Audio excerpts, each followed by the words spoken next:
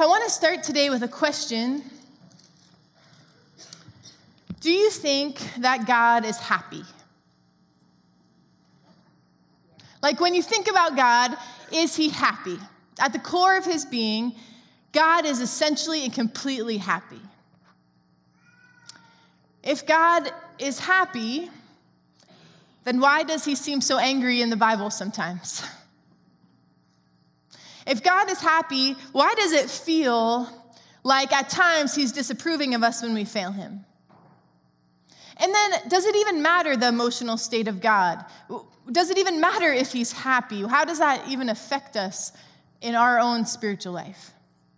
Well, in this season of Advent, we sing many songs of the Christmas season. And I began to wonder how often we think about, we sing these songs, but we don't think about the words of the songs. And we don't think about the theological standpoint of the songs. And so this month, for the next 5 weeks, we have a Christmas Eve service in there. We are going to exegete the theology of 5 Christmas classic songs. We're going to see where the scripture intersects. I have one person excited about that. That's good. We're going to see where the scripture intersects and why we sing these songs like Joy to the World. And so today, the song has everything to do with this line of questioning. Do we really believe that God is happy? And we just sang it together, Joy to the World. We believe that because Christ came to earth, we're saying joy to the world. And I do believe it is really important for us to biblically settle what we believe about God's happiness or joy, because it truly does affect our faith, our everyday, ordinary faith that we live out every day. The scripture says something remarkable about joy. I want to read it to you from Nehemiah 8:10. It says this, "The joy of the Lord is your strength." The joy of the Lord is your strength. And have you ever thought about what that means? You may have memorized that scripture. You may have even sang this song. But what does that mean? Well, strength means courage. It means security. It means power. It means steadfastness. So think about it this way. If God's joy wasn't very big, then we could not be very courageous. If God's joy was wavering, then we could not be very secure in our faith. If God's joy was not sufficient, if it was small, then we could not operate in the power of the Holy Spirit that is all sufficient. So what the scripture is saying is that the bigness, the vastness, the infinite joy of the Lord is our strength. It's our strength to live out the Christian life. And if you believe that the Lord gives you strength to live out your Christian life, then you have to believe that the joy of the Lord is big. It's interesting, Nehemiah and his people, they were ravaged by war. They were weakened by insecurity. They were constantly reminded of their own fragile human state. And they came to this amazing conclusion that where they can find strength for life and for trials and for pain and for everything is in the joy of the Lord. And I want to just zoom out and look at this verse a little bit more in context from Nehemiah 8. And it reads this, "Then Nehemiah, the governor, Ezra the priest and the teacher of the law, and the Levites who were instructing the people said to them all, 'This day is holy to the Lord your God. Do not mourn or weep, for all the people have been weeping as they listened to the words of the law.' Nehemiah said, 'Go and enjoy choice food and sweet drinks, and send some to those who have nothing prepared. This day is holy to our Lord. Do not grieve, for the joy of the Lord is your strength.' And the Levites calmed all the people, saying, 'Be still, for this is a holy day. Do not grieve.'" Now that's a scripture passage I like. Go eat delicious food. Go get yourself something delicious. Grieving and weeping over sin is what they were doing, and this is consistent with the subject of holiness. There was this mourning and this weeping because they had this moment where they realized that they had not got the target. They missed the target. They weren't even close to God's purposes, and so they had this moment of brokenness, and they were so, God, we're so sorry. We see now what you want from us, and we are totally missing it. Yet in this scripture, the priests say, "Stop crying and go rejoice." And we see here that the Spirit of God has another tool that is intended to bring transformation. Weeping and crying and mourning and being broken, that gets us closer to a holy life. But there is another tool, and that tool is the power of celebration. It's the power of joy. It's the joy of the Lord. And these priests told them, stop weeping, start celebrating. Celebrate not because you have it all figured out and you've got your life all fully together, but because you finally understand that you're a hot mess. You finally get the fact that without the Lord, you are never going to be all that he designed you to be. And you finally understand what God is saying to you. Your eyes have been opened to the deep grace and love of God. Your heart has come alive. So be joyful that God has bridged that gap for you. Sometimes I think we're crippled in our Christian life to experience joy because we view God as one who longs to punish us instead of save us. For some reason, we view God as the guy up there just waiting to zap us when we're doing something wrong. Ha ha ha, got him. We have this feeling that God wants to primarily remind us of our sin instead of forgive us. But the truth is, the Holy Spirit does want to remind us of our sin. That is true. But the reason why, his motive, is so he can forgive us. He wants so badly to remind us of our sins so we can come to him in repentance and he can forgive us. And over in the scripture, we see this clear picture of God just looking for ways to extend mercy. I don't know what your view of God is, but I want to tell you this morning, God is in a good mood. God is in a good mood. And he likes you. And he loves you. And he just wants you to feel this joy that he has over your life. And if the joy of the Lord is our strength, then God's joy must just simply be incredible.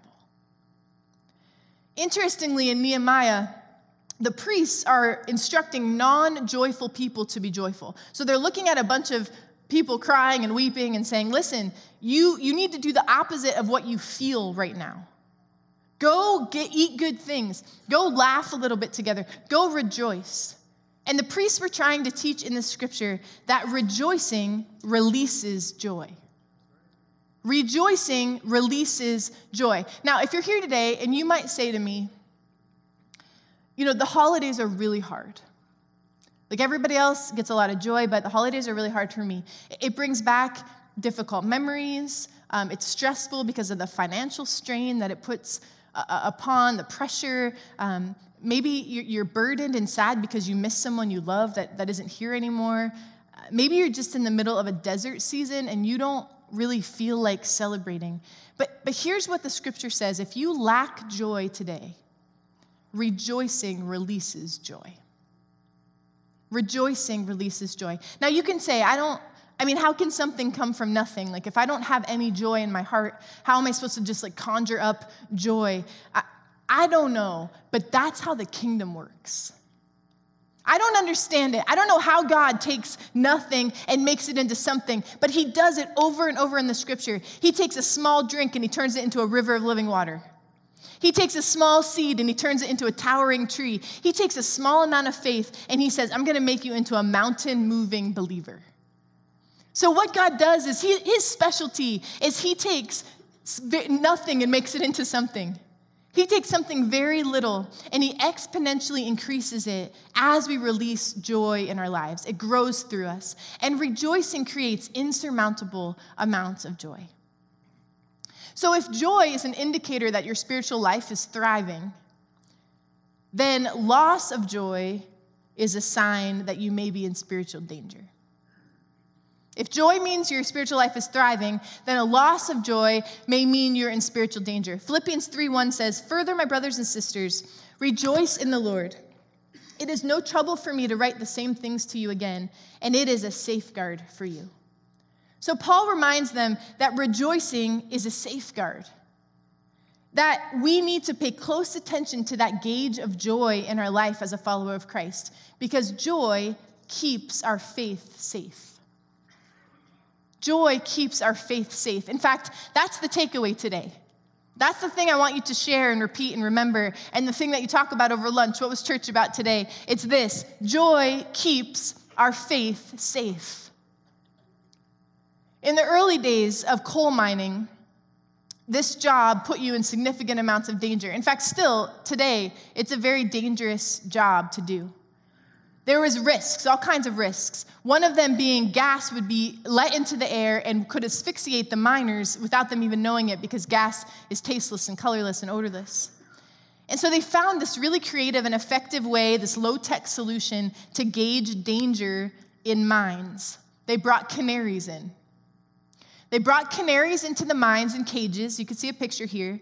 And a canary's metabolism is very sensitive to the air quality. As long as these bright yellow birds chirp and sing, miners knew that the air was safe. But if gas levels rose, the canaries would stop singing. They would wobble on their perch. And when they fell down to the bottom of the cage, you better get out of Dodge. Okay, they knew that something was wrong. Joy is like that singing yellow bird. One of the first effects of sin or loss of focus in our Christian life is we lose our joy in Christ. And when your heart stops singing, when you're no longer joyful to serve Jesus, let that be a warning to watch your life and your faith closely. Because when your yellow bird, when your canary falls to the bottom of its cage, you need to be alerted to the fact that your faith may be in danger. Jesus himself connects our daily spiritual life with joy. Let's look in John 15, 10 through 11. It says, "If you keep my commandments, you will abide in my love, just as I have kept my Father's commandments and abide in his love. These things I have spoken to you so that my joy may be in you and that your joy may be full." So he's talking about when we're obedient to Jesus, we have joy in our hearts. Our joy is full. And God wants the fullness of joy in our life as we follow Christ. Now, don't confuse this idea of joy with like upbeat feelings all the time.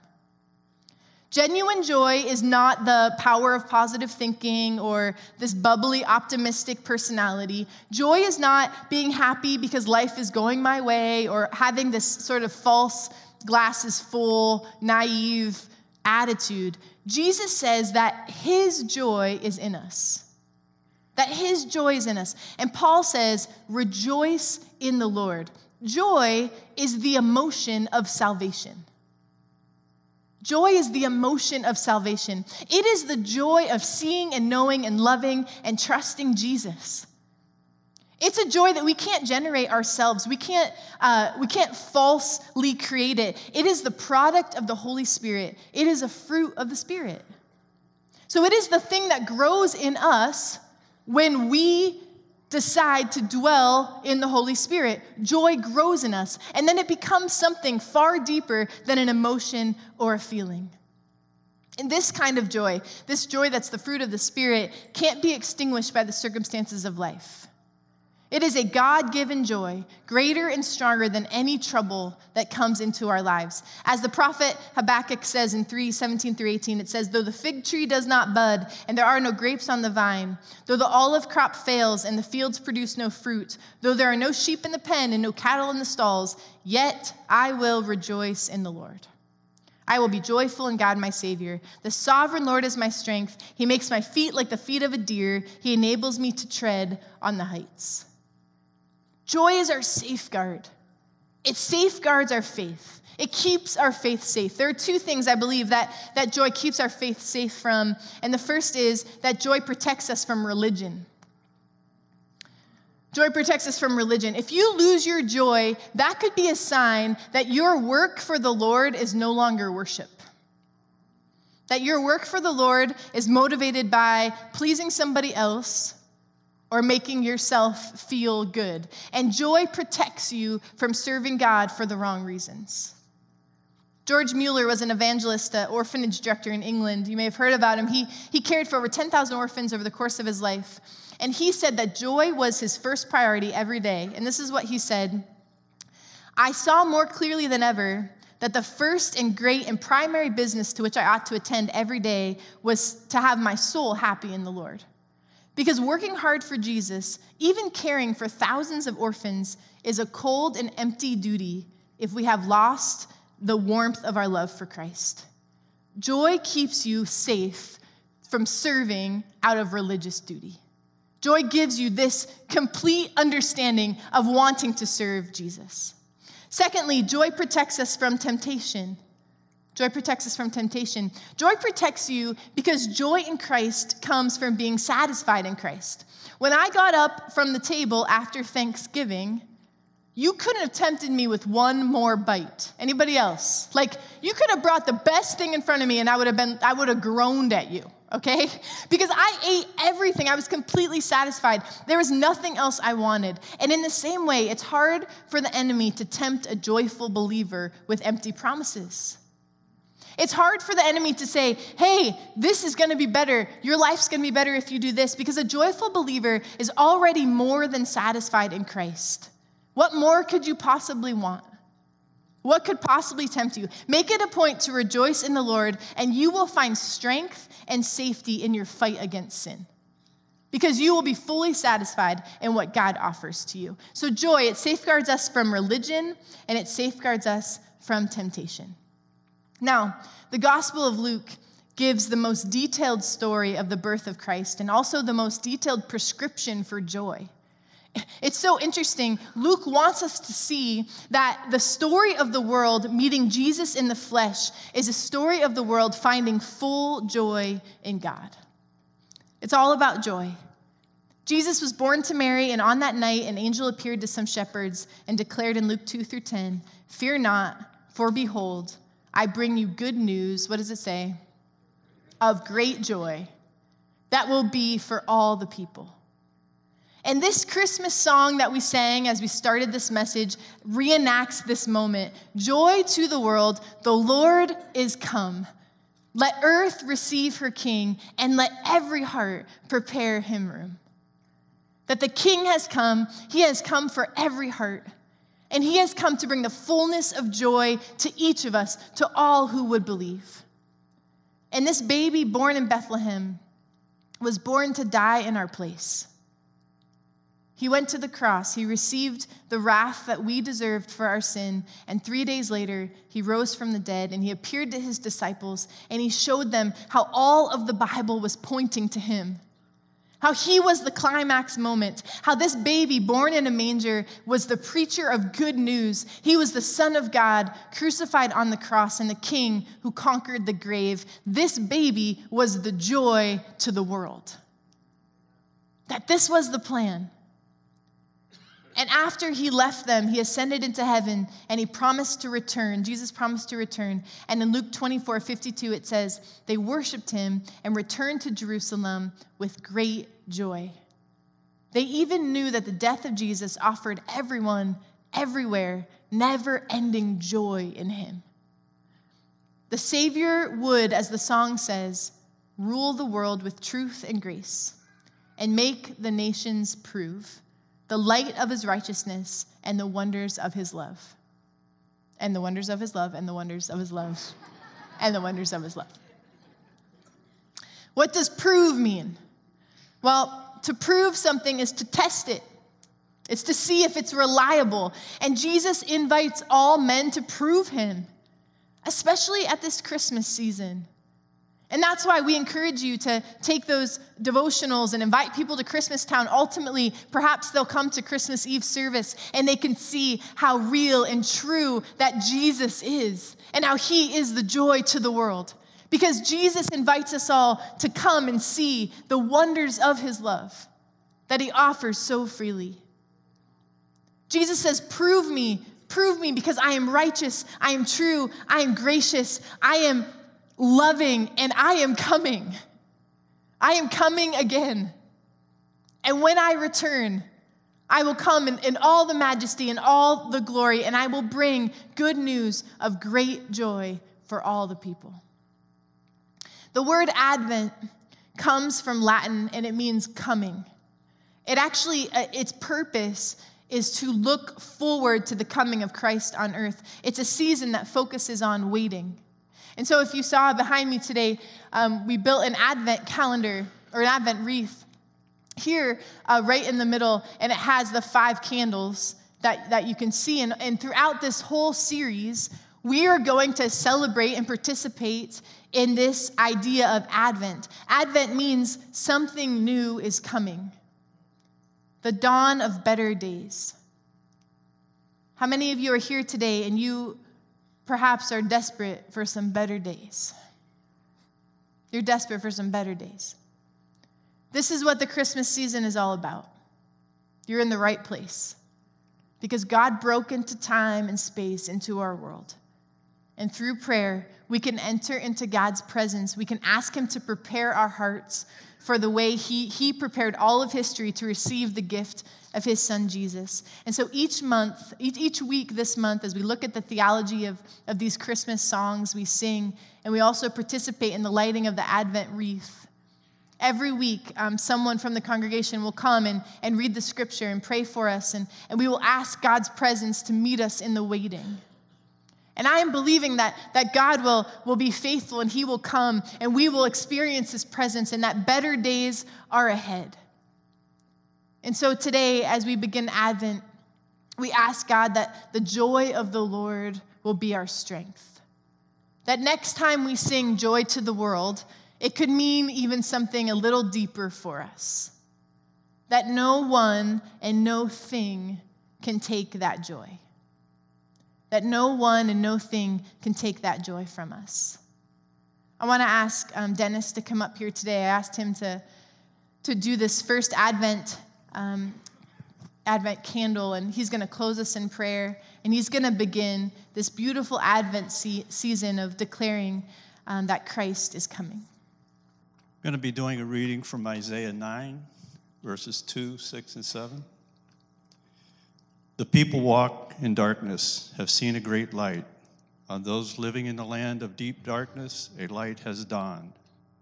For to us a child is born, to us a son is given, and the government will be on his shoulders.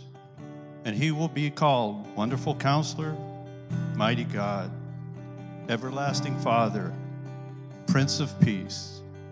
Of the greatness of his government and peace there will be no end. He will reign on David's throne and over his kingdom, establishing and upholding it with justice and righteousness. From that time on and forever, the zeal of the Lord Almighty will accomplish this.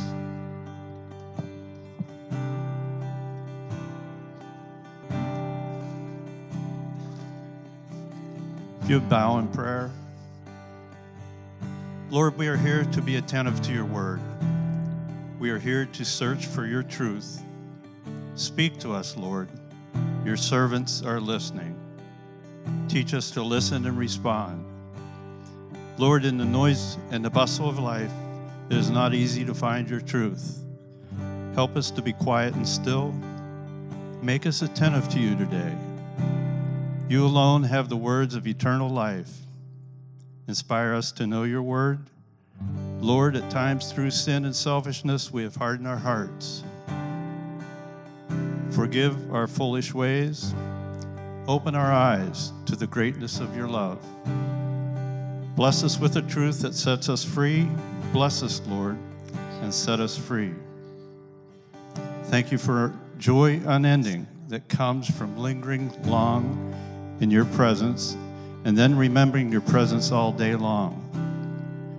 Please draw my heart ever closer to yours, that you would be the first one I run to when my cup runs over with the good news.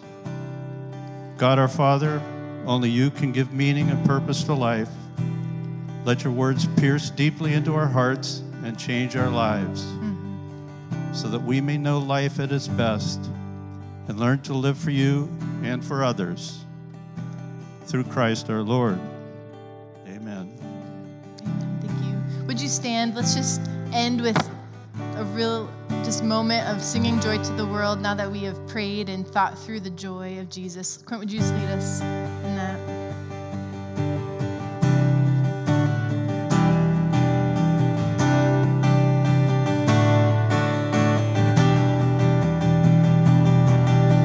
Joy to the world, the Lord is good.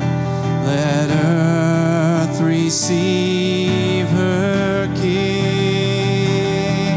Let every heart prepare him room. Let heaven and nature sing. Let heaven and